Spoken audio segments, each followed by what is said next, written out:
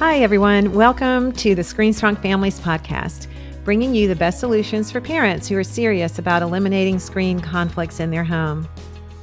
This is Melanie Hempy, and welcome, everyone. If you're new, we're so glad you found us, and everyone else, welcome back.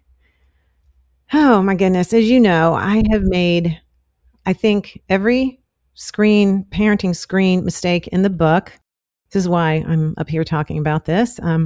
If you're new, you can read all about my story on our website, but you know that my son got very addicted to video games when he was growing up, and I had no clue what I was doing. So that first experiment didn't work out so well, and now I'm doing another experiment on my younger kids. And what we're doing now is that we are trying to see what it's like to be a teenager, to live life as a teenager without video games and smartphones. So lucky for my younger two boys, they are 16 now. They don't have smartphones and they don't get on social media. They don't spend all their hours playing video games. Instead, they are doing all these great things outside, playing music, reading a ton, doing board games, and sometimes just being bored. But they have so many friends. And this is what I want to just say, just for a few minutes before we get started, that I had no idea how social a teenager could be. And so let me just tell you what happened last night. We have school, we're in school, we're back to school in person and all this. So they have tons of homework. And all of a sudden I look at my back door and there's just like a stream of kids coming in the back basement. And I'm like, wait a minute. I know they're working on a paper.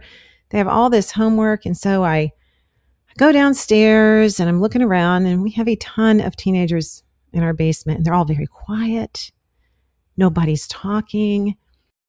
Everybody has their homework out. And I look at my kids. I'm like, what are y'all doing? And they said, Mom, we're having a homework party. So I think this was just so funny because it just hit me how teenagers and kids really in general, they just want to be together. They just want to be in each other's presence. And so we just love our screen strong life. And actually, I'm just loving this whole idea of a homework party because they were actually doing their homework. Now, of course, 20 minutes goes by and somebody says something funny. All of a sudden, they start laughing. So we still had to kind of monitor a little bit because they did have a paper due. But anyway, I'm just so thrilled that y'all have joined us today. And I'm thrilled because I think if I had listened to our guest when our oldest was in middle school, our lives would have been totally different. If you're having like that gut feeling like I did, that something just isn't right. I just had this gut feeling that something was up. These screens, I couldn't put my finger on it. I couldn't figure out, but they were just making my kid really different. It's like I would just lose him to his game. Or if you have a middle school kid who's addicted to Fortnite, if your daughter is like dating her smartphone, I mean, honestly, these girls and these phones, it just drives us nuts.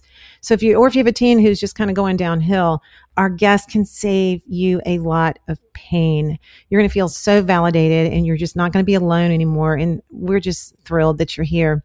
So today we are talking with my good friend, my brilliant friend, mental health expert, integrative psychiatrist, and author of a very famous book called Reset Your Child's Brain, a 4-week plan to end meltdowns, raise grades, and boost social skills by reversing the effects of electronic screen time.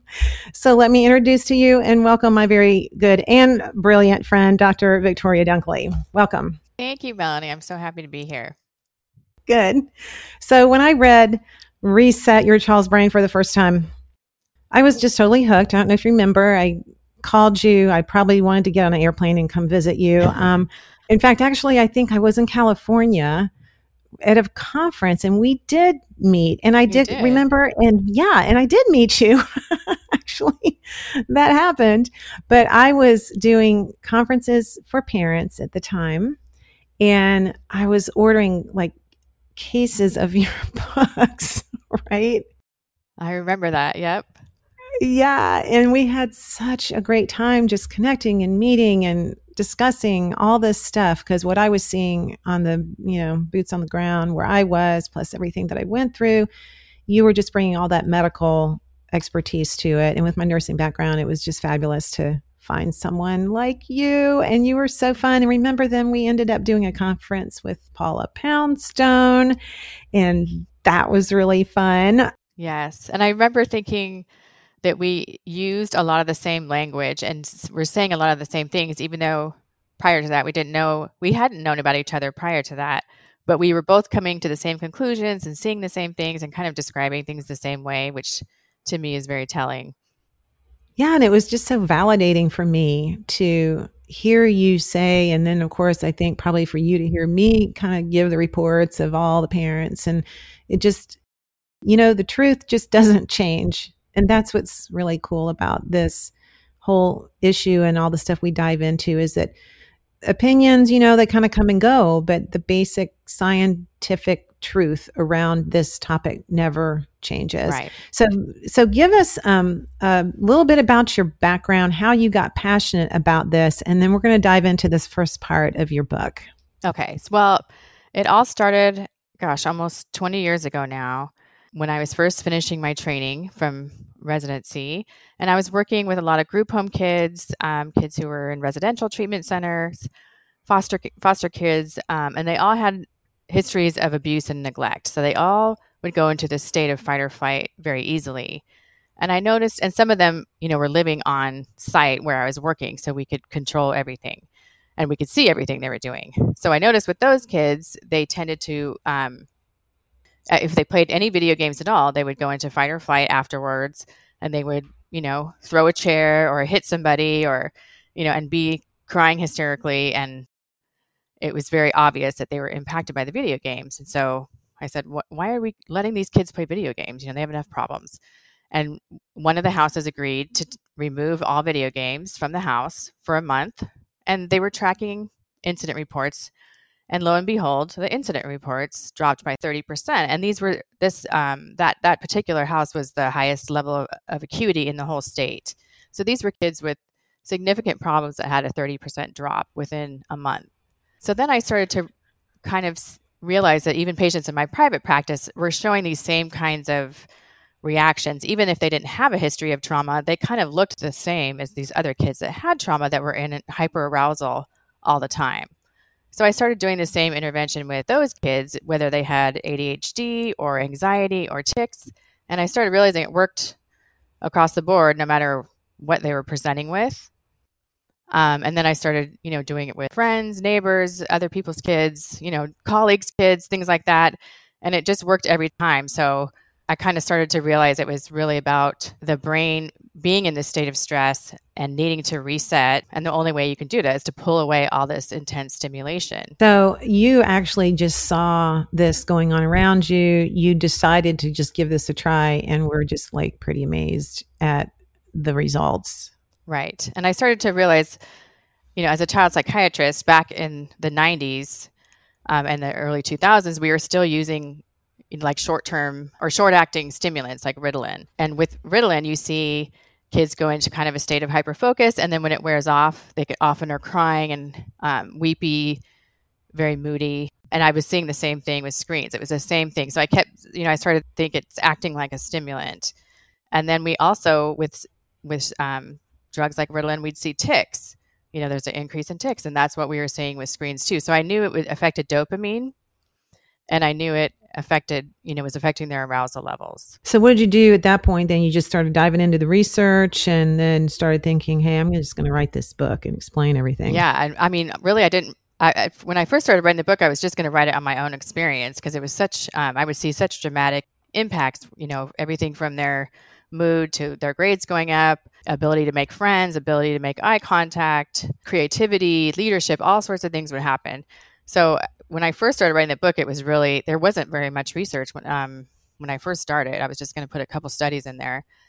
And then the research kind of exploded while I was writing the book. And it took me an extra 2 years to write it just because I started incorporating all the research. And the research was just matching what I was seeing, but it definitely helped back up everything I was saying. So isn't that cool that you saw all this and you just kind of had that gut feeling that there was all these connections, and then all of a sudden the research is validating every single thing that you're thinking and everything you're seeing in your practice? That's got to be a really good feeling. So Back up a second and explain. Let's talk about this electronic screen syndrome, right? You've come up with this term, I guess. Talk about how you came up with that. And I don't know, I just think it's really fascinating how even just a moderate use of screens like can produce this. So yeah, let's just chat about that a minute. Okay. So the reason I named it, kind of coined this syndrome was because I was seeing so many kids who were misdiagnosed and were either being medicated or over medicated,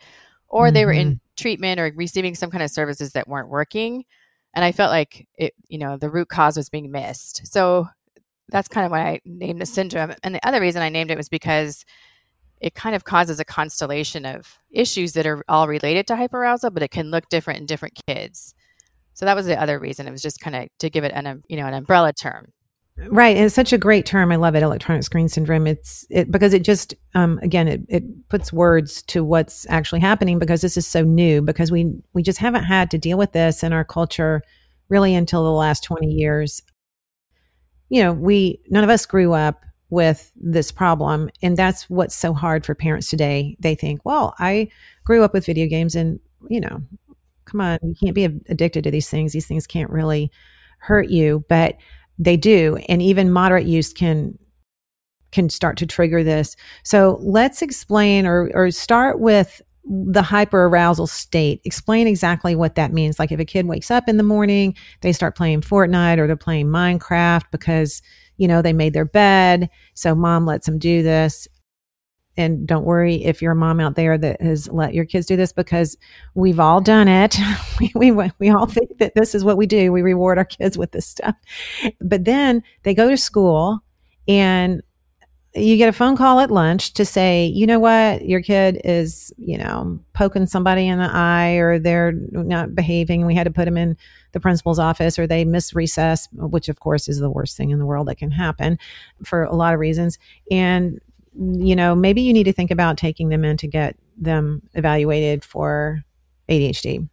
So explain what has happened in their brain and why they're hyper aroused and what the stimulation pathway is. There's a lot going on, but basically screen time does act like a stimulant, and stimulants increase arousal levels. That's why we're drawn to it, because it's stimulating, it's exciting. We're naturally our as a being, we're naturally drawn to things that are stimulating. But normally, in a healthy situation during the day, you'd have varying levels of arousal, and you might have, increased arousal while you're exercising or things like that.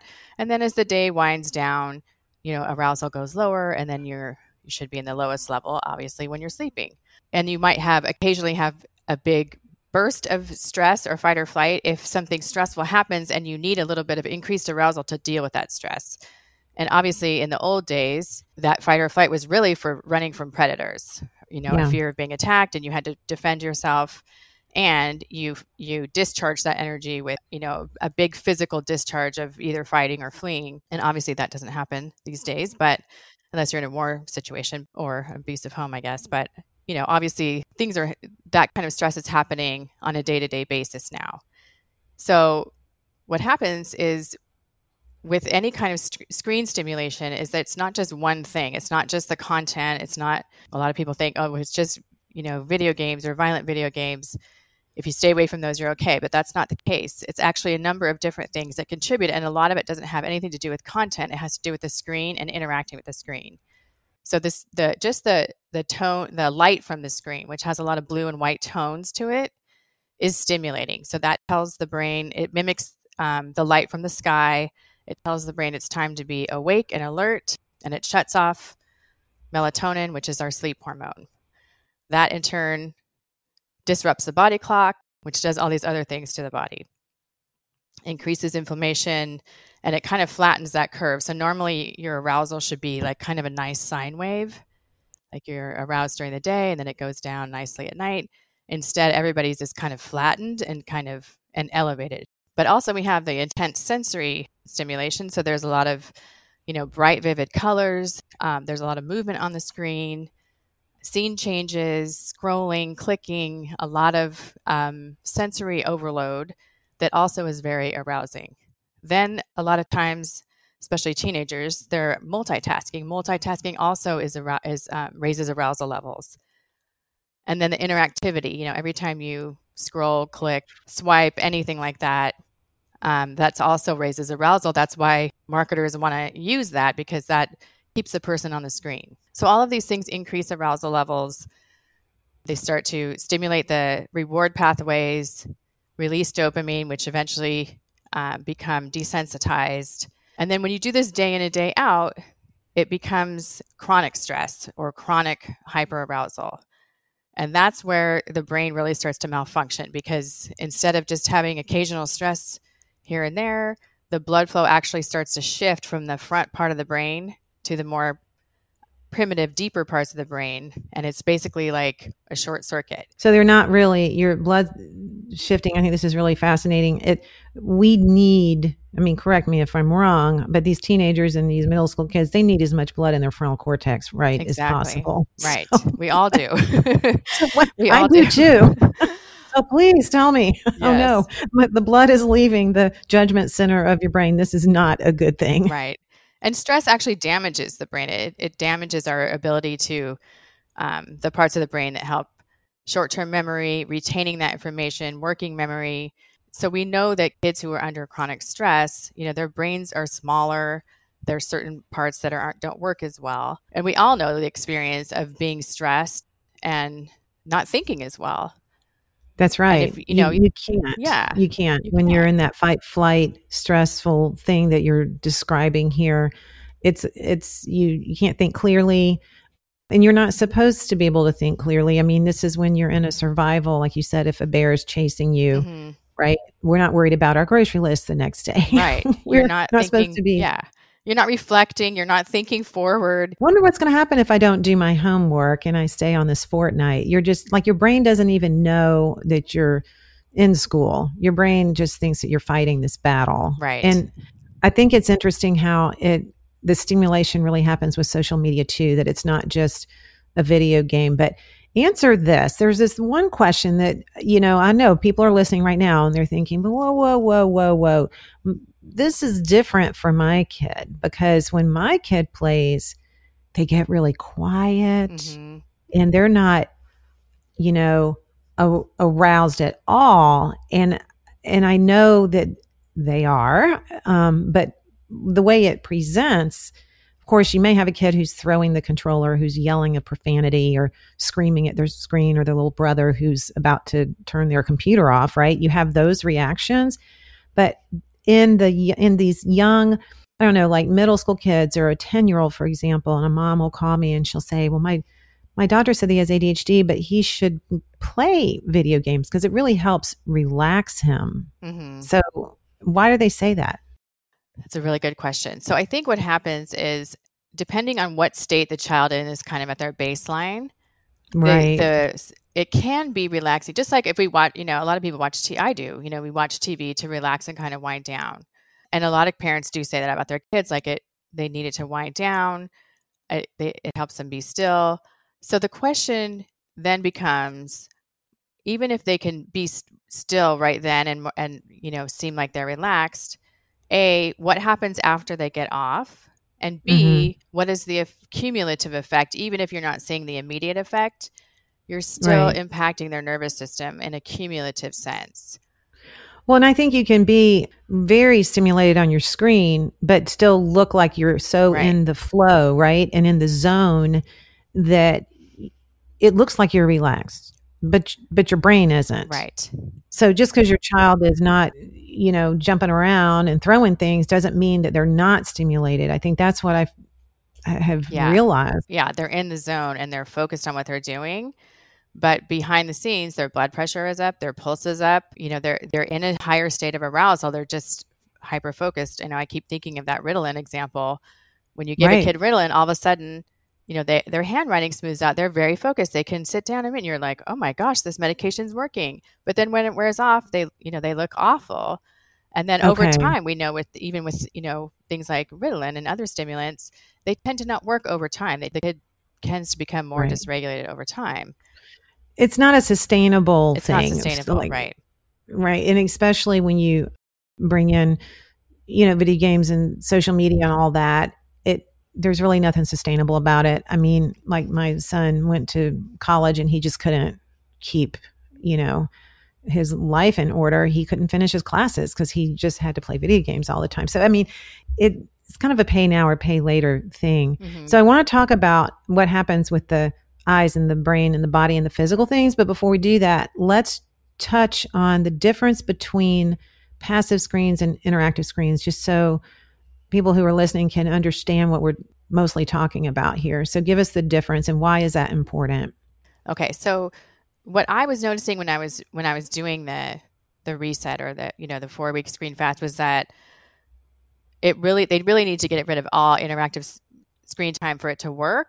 And if I let a little bit of passive screen time, like a couple movies a week, not a lot, just a little bit, the reset would still work. If we allowed any little thing in, even the Kindle, it wouldn't work. Mm-hmm. So I started to, really realize it was really the interactive part. And then when I was writing, I started to find more research that really agreed with that, showing there's a few studies like comparing TV exposure right before bed versus the computer. It was like 30 minutes of computer time compared to 2 hours of TV.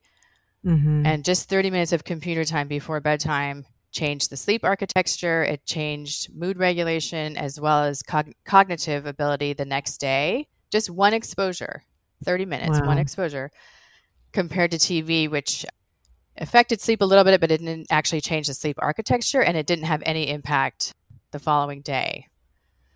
And the reason why is because they're not interacting. And so what I think that means, it's like when you're watching a show, you're just watching, you're passively watching it.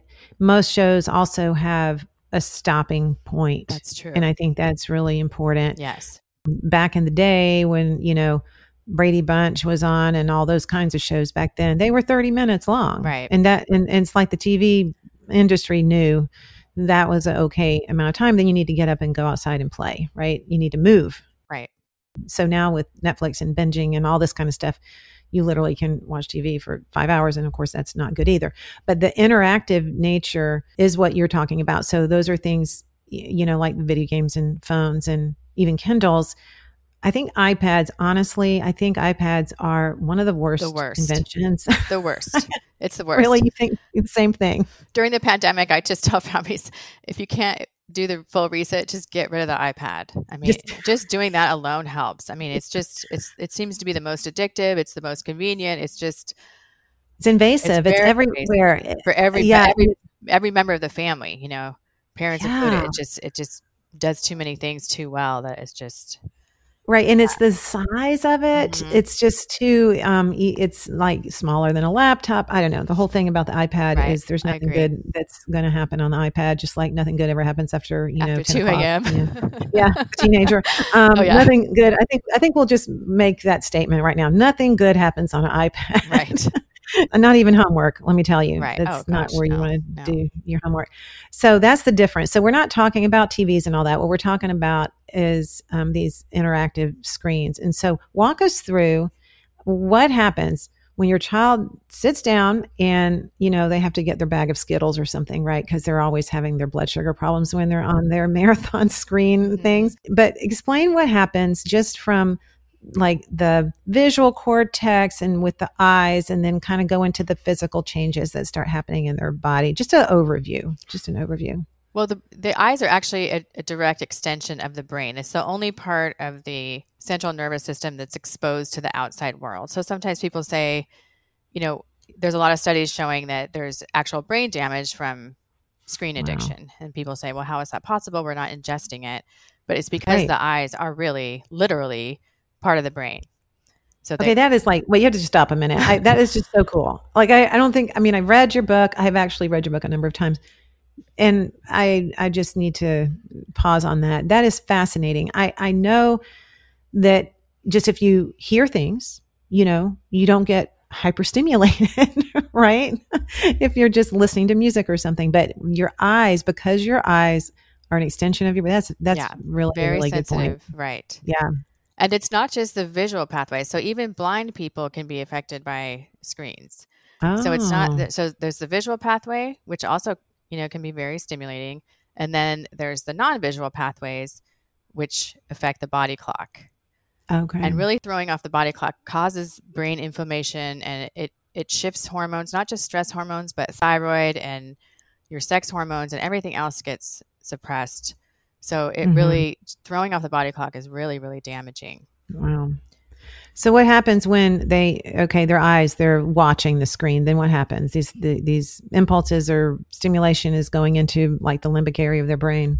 Right. And then, so all these fight or flight reactions are going on. The blood pressure goes up, pulse rate goes up, breathing goes up.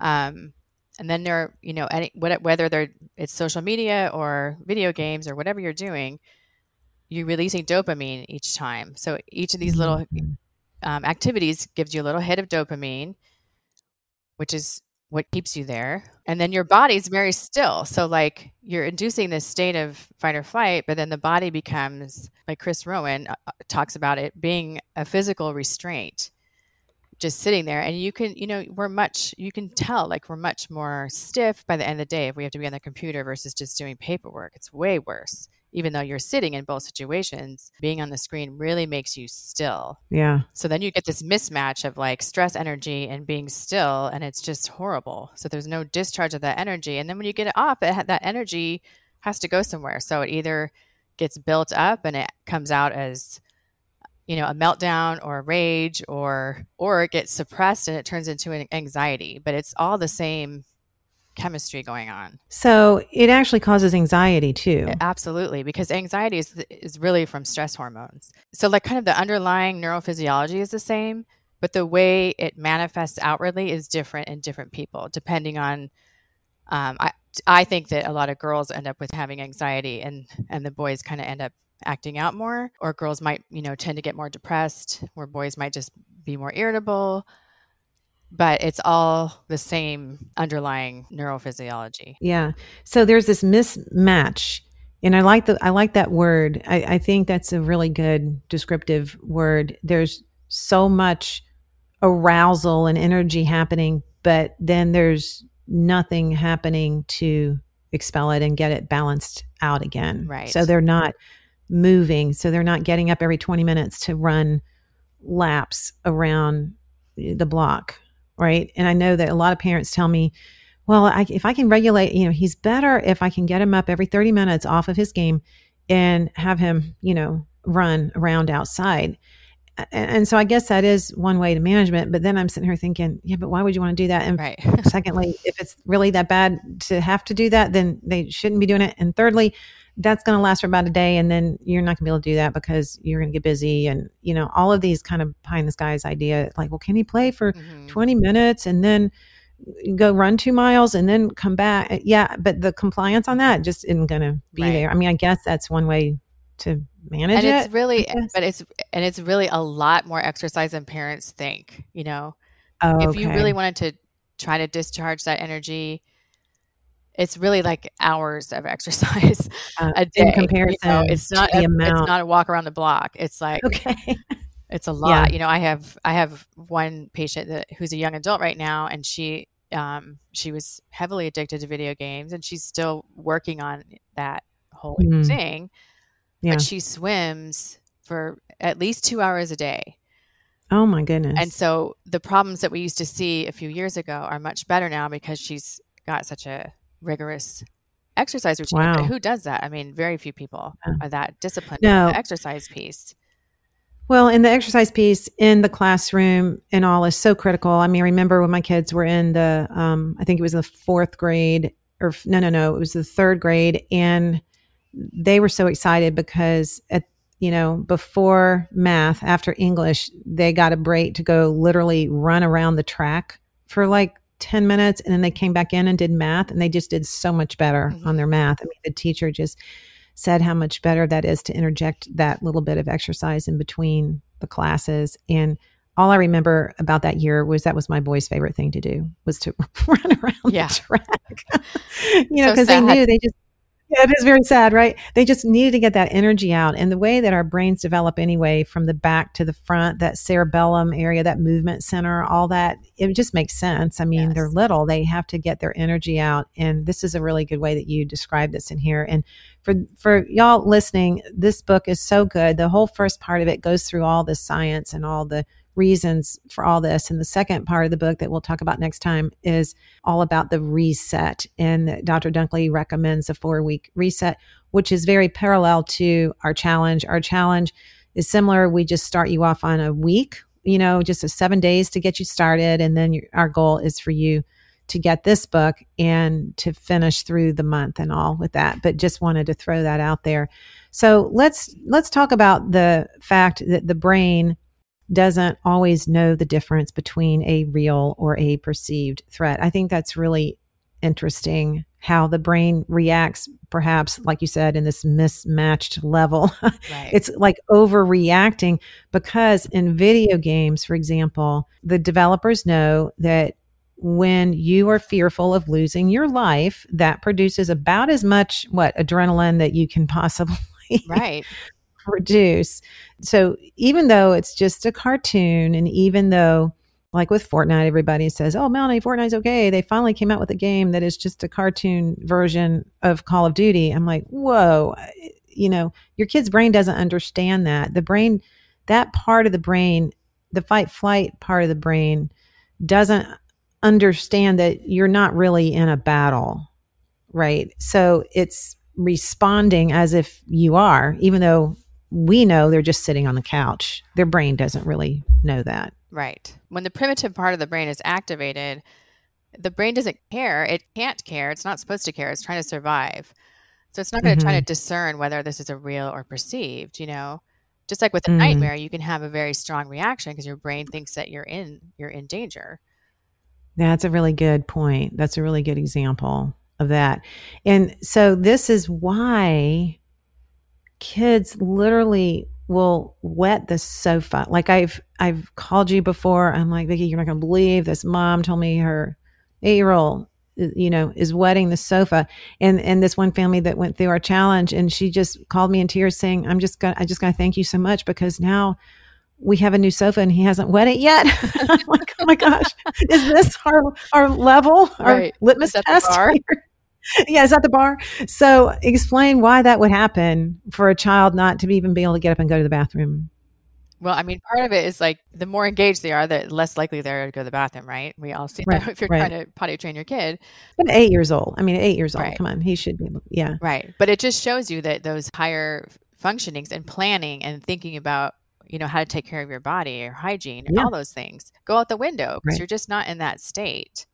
You're just really just trying to survive. So anything extra like that, just let it go, including letting your bladder go. It's a really good example of how it takes over their brain. Right. It just takes over. Right. It's just too much. And if you think about even, like say a child's addicted to Minecraft or something, they're still being bombed, even if you're like thinking, oh, it's not a violent game, or I guess it could be, but let's just say they're just doing the creative part of it.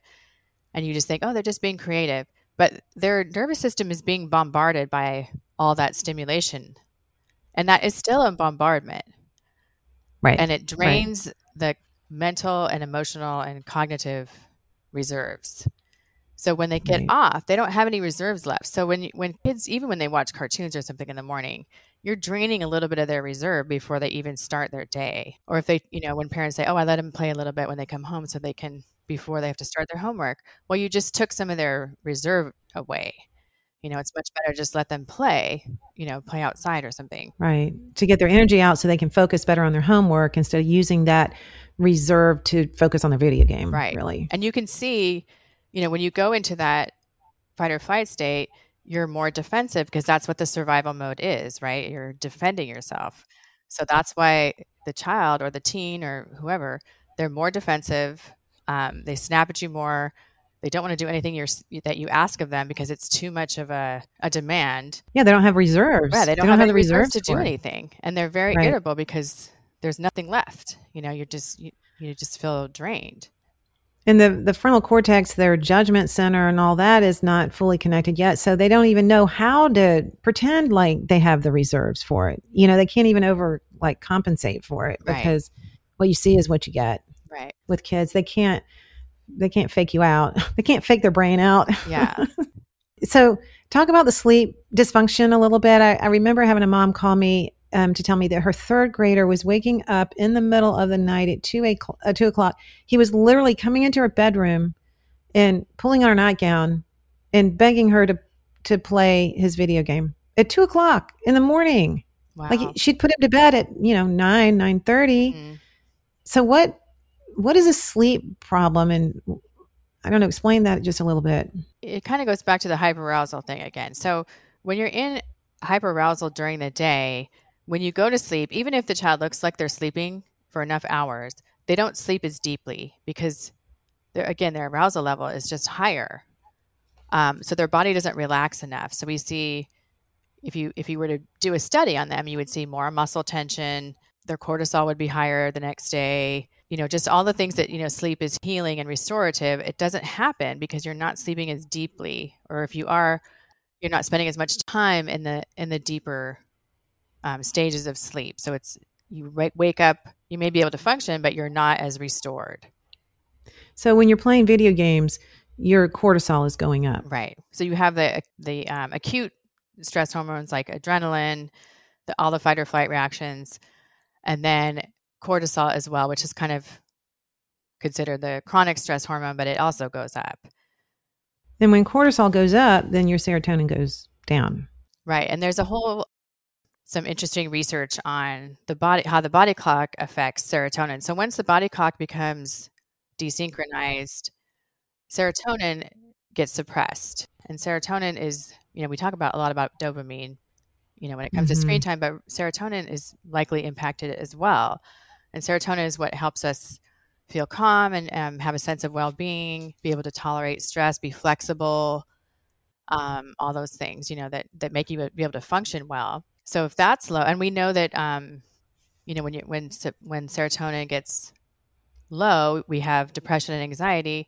We also know for things like homicide and suicide, serotonin is literally almost non-existent. It's super low. When they do autopsies on brains of either homicides or suicides or just criminals who are really violent, they have very, very low serotonin. Wow. And that could be a result of this higher stress state. Higher stress. The clock is off. So that's why, when parents are saying, my daughter's depressed and she's talking about hurting herself, and then I say, well, this is what you need to do, and the parent says, well, then we're going to cut her off from all her friends and that's going to make her suicidal. But the problem is her brain is not going to get better until it pulls away from all that. It has to be allowed to heal. Yeah, it's like a vicious circle. It is a vicious circle.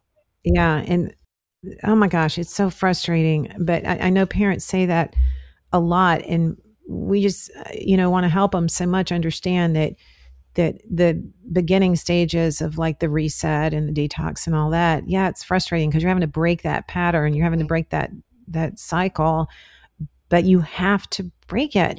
It's not going to do it on its own. It's not, the kid's not going to be able to do it. And the cycle all of a sudden going to be like, oh, I think that we're going to stop making cortisol today and make serotonin today. Yeah, right. I think that's what parents keep hoping, is that something's, they're going to find some joy in their life somehow, and everything's going to work itself out. Right. It's just not going to. And that's what is frustrating, for me as a clinician, is like families end up wasting so much time because they keep hoping they can not have to do the extreme of going to a fast, but there's just no other way. You could try medication, you could try exercise, and you could try to do all those things, but you just end up wasting months and months and months. Well, and those things all help, but it's kind of like the way I describe it. It's sort of like filling a bucket with water when there's a hole in the bottom of the bucket. Like it will never work. You have to fix the hole in the bottom. And then once you do that, then you can start filling your tank and it will stay. But you have to fix it first. And in chapter 3, you talk a lot about the moods and meltdowns and the cognitive concerns, the social issues. This is so good. Just kind of validating all this science around this. I think it's so critical for parents to understand this education part. Because if you don't, Mm-hmm. then when you're out in the field, like at home, we call it, we Right. call parents coaches, and you're out at the big game. If you don't know the reasons behind why you're doing what you're doing, you won't be able to do it. Right. You will cave in a moment of stress. That's Yes. right. Yeah, of course, because, but once you kind of back up and understand the rules of the game, and you understand physics, and you understand a little bit about how brains work, then your resolve is very strong. Mm. And like I call myself now, I'm the sleep police in our house. I know that y'all have heard me say this before. I used to be the game cop mom, hated that job. I'm done with that one. I retired. And so we don't have games in our house anymore. We're done.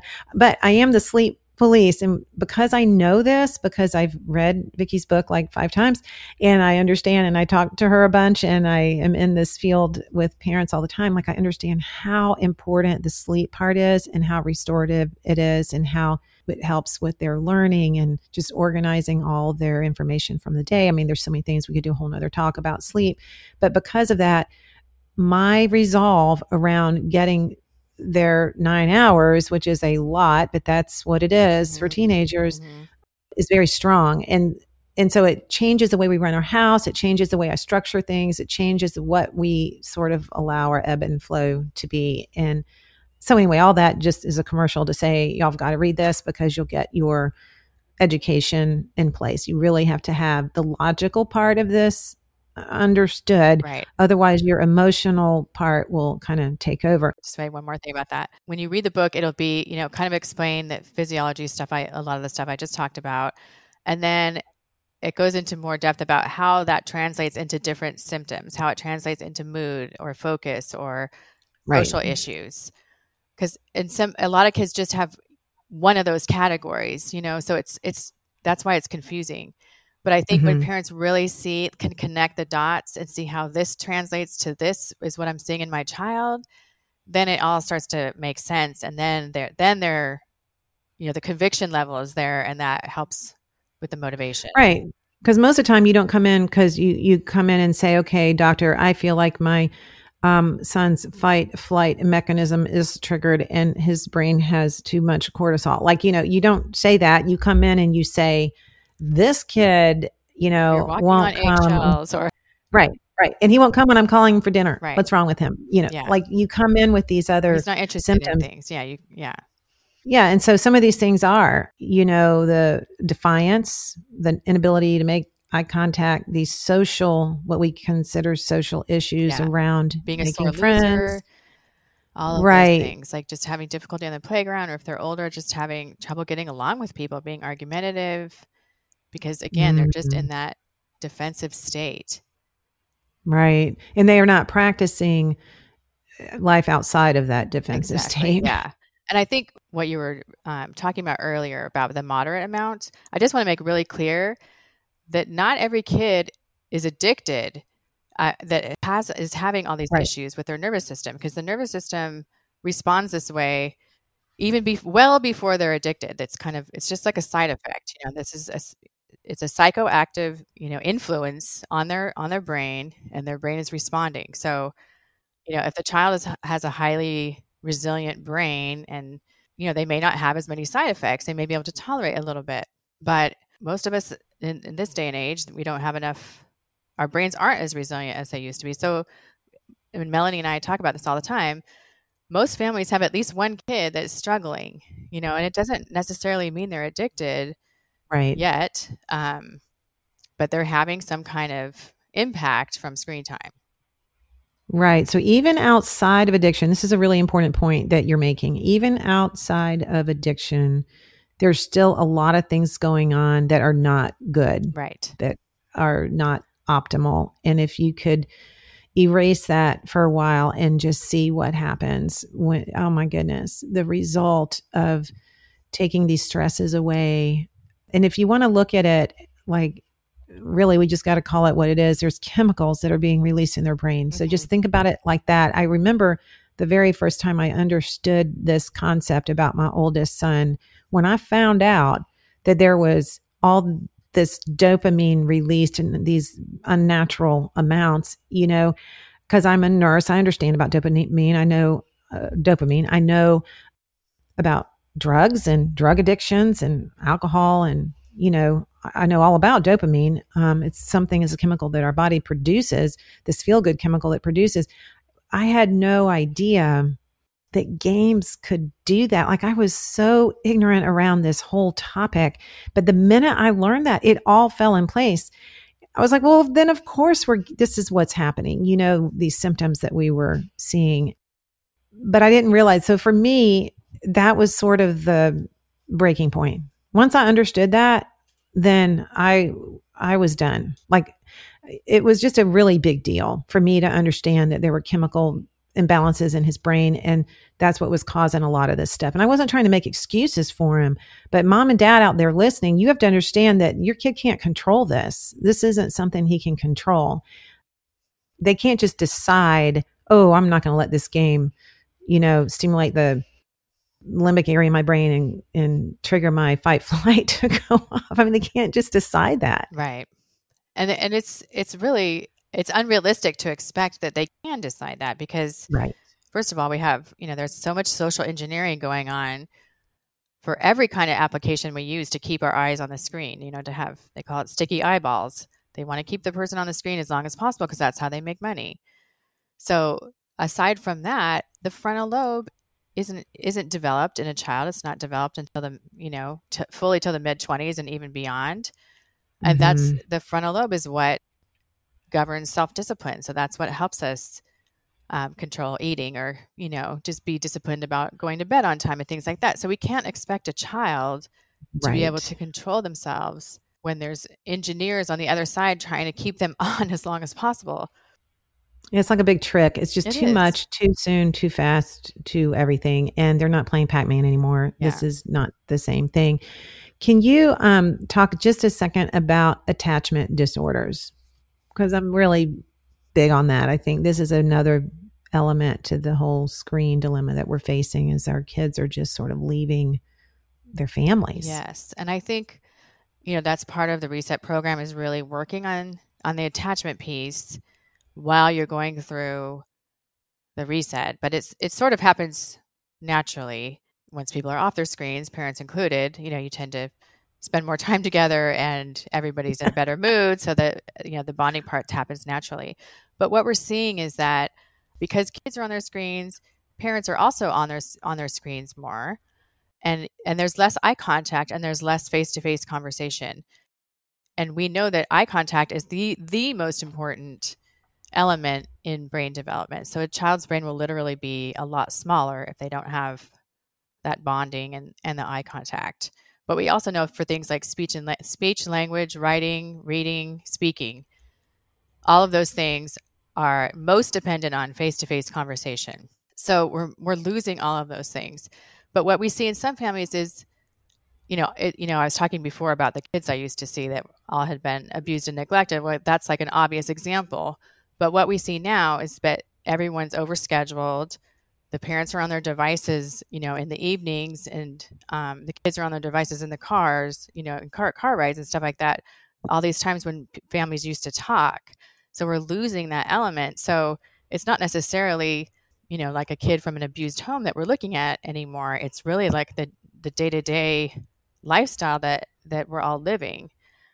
Or if a parent is just stressed out about another family member or work or something, and they're more distracted, there's like a relative neglect of the child. So, and then they, the child may go to their device, or the parent puts them on their device, so there's just a lot of disconnect going on. But how important is that attachment, and like through the different stages of development? Well, it's huge. And we also know that attachment is protective. So just time spent between just parent-child time spent together is protective against internet addiction. We know that, and really protective against all kinds of addiction. And we also know that anything that's addictive really is hijacking the social reward pathways. So those reward pathways that we always talk about when it comes to screen addiction, they're really in place to keep the child close to the mother. That's from an evolutionary point of view. That's why they're there. And those are the same ones that get hijacked. So the flip side of that is that if you strengthen those pathways with attachment, you're protecting against the screens hijacking that same pathway.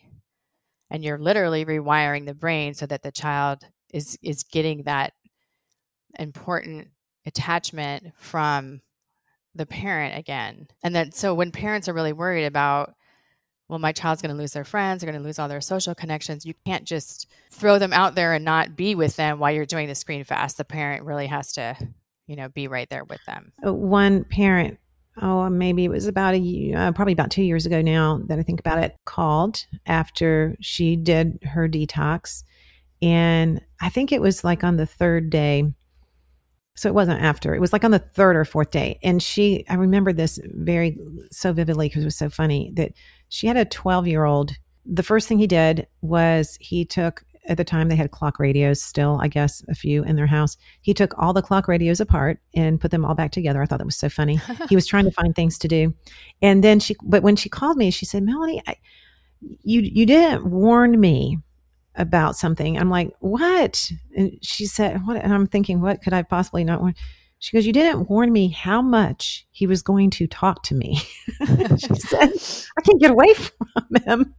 It was so funny. She was kind of joking, but she said, from the minute I get up, he's in the kitchen, we're making breakfast. He's just talking. Like I had no idea my kid could talk so much.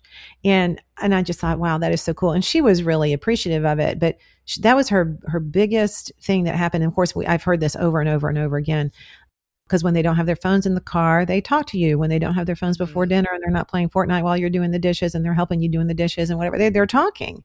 And this is the way it's supposed to be. Right. And this is what we mean by attachment. I think some parents, when I say that word, they just think that's really weird. And we're like all over controlling and helicoptering our parents. And that is not at all what we're talking about. Right. Parent-child attachment is not this over protective thing. It's the social mechanism for getting your kids to be safe and secure in their home environment. They need their village, their tribe. This is what they need. They need protection, of course, from the outside world. That is our job as they're growing up. But talk a minute about how this attachment continues through adolescence and what happens when it goes wrong in adolescence. Because let me tell you, Victoria, sometimes teenagers are kind of hard to love to death, right? Right. So, I mean, no offense to them. Now that I know a lot about the brain stuff, oh my gosh, it's a piece of cake, let me tell you. But before I knew about all this, I would get my feelings hurt a lot. But now I know, you just have a teenage brain. But just talk about the attachment. I know I'm putting you on the spot here. Talk about the attachment and how we can still create opportunities for healthy attachment with our teenagers and how important that is. Because it's not like we get it just when they turn 16, okay, we're done and we go wash our hands. Right. No. And I think, in our culture, there's definitely a trend towards, once they become teenagers, their tribe becomes their friends. And then you can kind of wash your hands and, as long as they're doing okay in school, I think they're going to be fine. But no, that's not what happens. And even if you ask teenagers, they will tell you, I want to spend more time with my mom, but she's on her phone all the time. Or, I don't ever get to see my dad. Or, they all complain. And sometimes they'll, sometimes in my office, when we're talking about doing the reset, the child will, a teenager, boys included, they'll start crying and say, well, I know we're talking about that we're all going to spend time together, but I know they're not going to do it. Oh. And it's just heartbreaking. And, and I've never seen a teen say, I don't want to spend time with them. In our generation, we probably would say that. I don't even hear that anymore. Like, they're just desperate for attention, and we know that attachment, there's volumes and volumes of books written on just attachment and healthy attachment and what it does to the brain. But one of the important things it does is it helps self-regulation, which is exactly the opposite, of what screens are doing. It's dysregulation. But what's happening is a lot of families they might be good at the attachment piece when the child's younger, and then they just kind of let it go. Yes. Well, they still need that attachment for their self-regulation to keep developing and their sense of self. And when they don't get it, when they're not safe and seen, guess where they're going to get it from? They want to be seen, so they're going to go to the internet. Part of being safe and seen is having boundaries. And again, that the internet doesn't have boundaries. Right. Video games, if they're endless, they don't have boundaries. Social media doesn't have, there is no boundary, there's no end. And many kids talk about that's what bothers them, is that, it just keeps going and going and going. And it's not just like getting off your screen that affects. It affects their development as a teenager, because they really need those boundaries to feel safe. So even if they do get off, even when they somehow muster up the courage to walk away from their game for the evening or put their phone down, which of course I know that's really rare, where are they going, right? Because if their parents are all distracted and not available, then they don't have anywhere to go. They're escaping to what? So they go back to their screen. Go back, right. Yeah. And it's just, they feel a little bit, it's all these like little tiny rejections. So they're getting some feedback over here, then they go back and they may say they try to engage in a conversation or something with a distracted parent, and then their heart gets broken a little bit each time that happens, and it reinforces the need that like they have to go elsewhere to get any kind of feedback.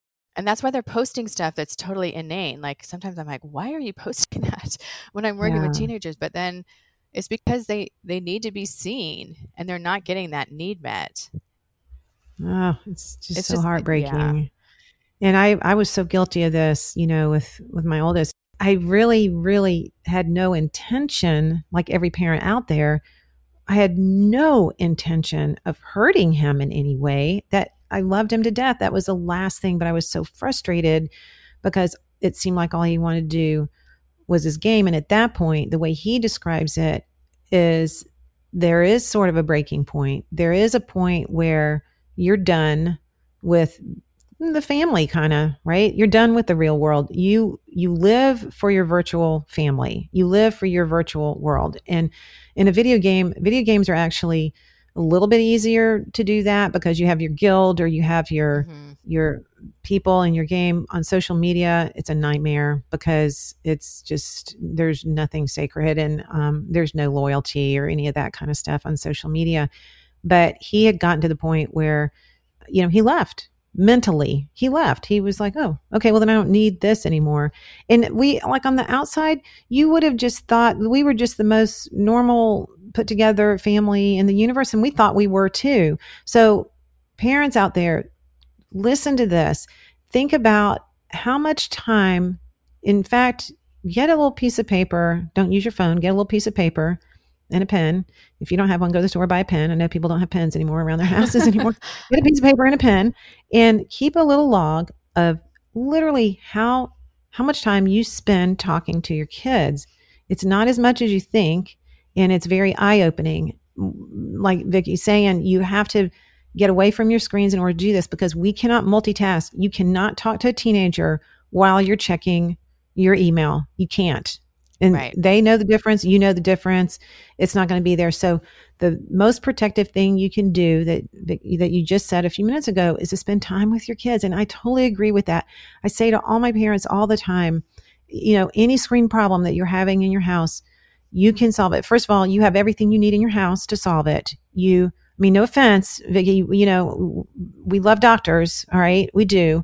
But we don't have to get a doctor for all of this all the time. Right. You have everything that you need in your own house. Like I always say, you have dishes to do. They have weeds to pull. They have bathrooms to clean, right? So you get them doing their life skills. You get them feeling part of your family unit and you start talking to them more. The problem is you cannot schedule these conversations. The type of attachment that we're talking about right now is what happens in the nooks and crannies of being present with somebody in your house, in your life. And so that means it's in the car when you're driving them to baseball. I love picking them up from sporting stuff. In fact, my husband does it sometime, but I really like to do it because I get such great conversations right when they get in the car. You just get the dump of what happened during the day. And so I'm so blessed to be able to pick them up from school and I get to hear all that. But then even just while you're in the house and, they're practicing piano or they're doing their homework and they walk in and then all of a sudden there's a thought in their brain in a moment where they say something and then we can talk about it. We always have family dinners together and I fight really hard for those. I work very diligently to make sure we can all sit down most every day and have our family dinner together. The other thing that I know I mentioned to you before is we have this really cheap and expensive fire pit. And then this year, actually, we just kind of built one. They built it and it was great, a new one. But the fire pit is awesome. It's like a truth serum, I think, boys and fire. I don't know, girls and fire. I don't know.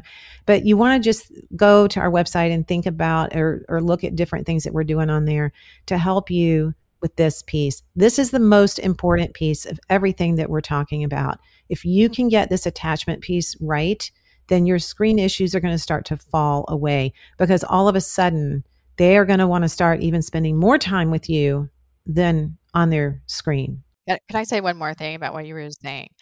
It's also important, I think, not to check your phone or check your email before you're about to have that time with your child, because then you're going to be thinking about your to-do list and what you need to do. And then you're only half listening to them. So I think also trying to corral, checking email, checking your phone, doing all that stuff, trying to really corral it into ideally, a couple times during the day, and it just stays in certain times and that's it. So it kind of helps your brain compartmentalize, because they can tell if you're present or not, even if you're not on your phone right then. If you're thinking about stuff you need to do on your phone, you're still not present.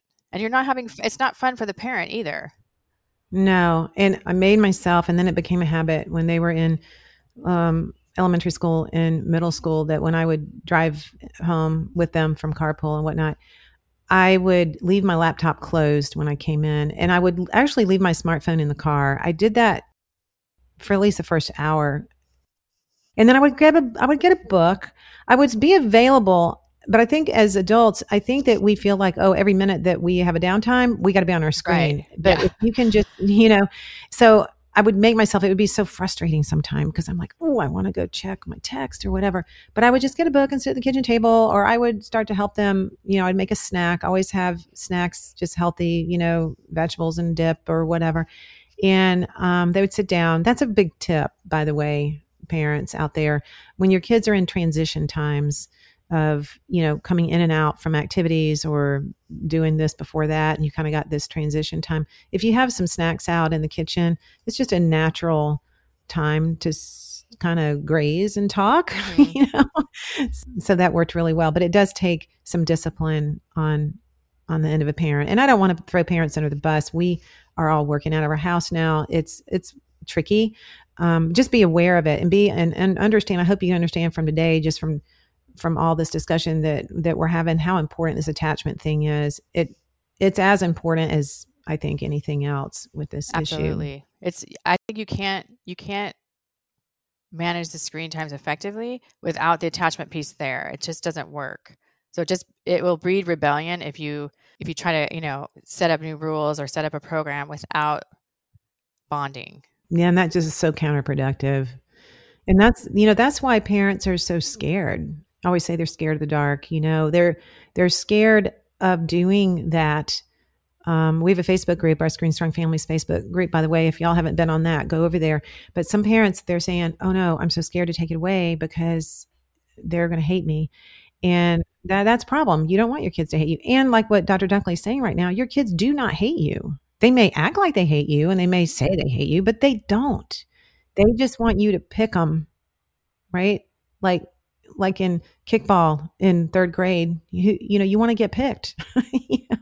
Right. And I think and I think take it from a toddler, like if a toddler says, I hate you, but somehow when it comes from a teenager, the parent is like, I don't know what it is. It's just like they can't stand hearing it. Yeah.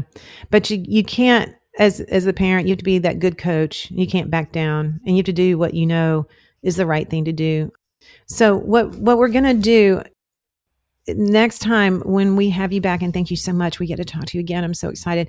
We're going to talk about how to do this detox and how and what all the benefits are. And we're going to be talking about the changes, in your family, and the less stress and more independent kids and more respectful kids. And I love it when you talk about not walking on eggshells anymore, and some of the benefits like stronger sibling relationships, all these things that are going to happen when we get this back in balance.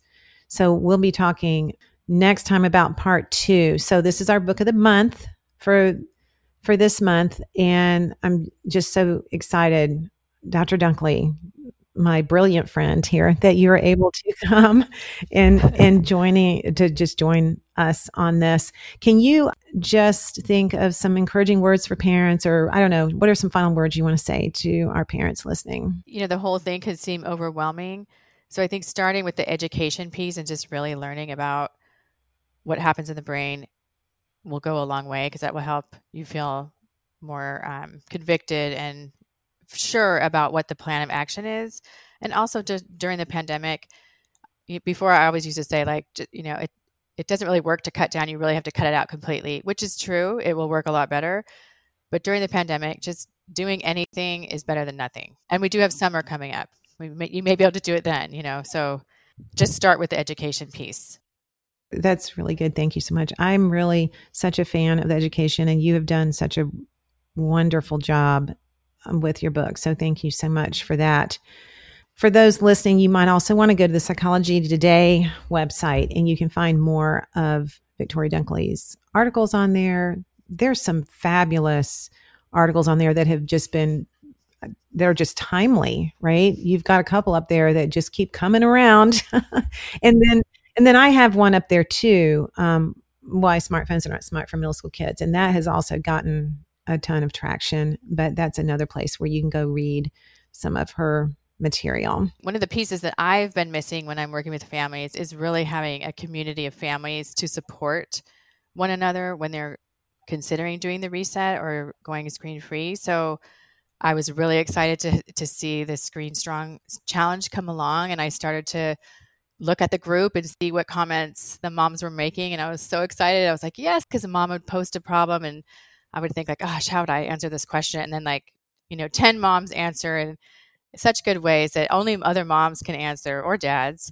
But I just feel like this is a really good complement to the work I'm doing as well. Thank you so much for popping in there and visiting us in that group. Vicki, we're so excited to have you be part of our little village as we're trying to get this education out. Thank you so much for your time today.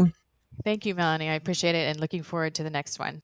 That'll be great. Thanks again, Victoria. I hope all of y'all enjoyed listening today. Please remember to subscribe, rate, and share this podcast with your friends, and head over to our website to donate and to learn more about our Screen Strong Challenge that we were talking about today. And also make sure to join that Screen Strong Families Facebook group, where you'll find the support from other parents just like you.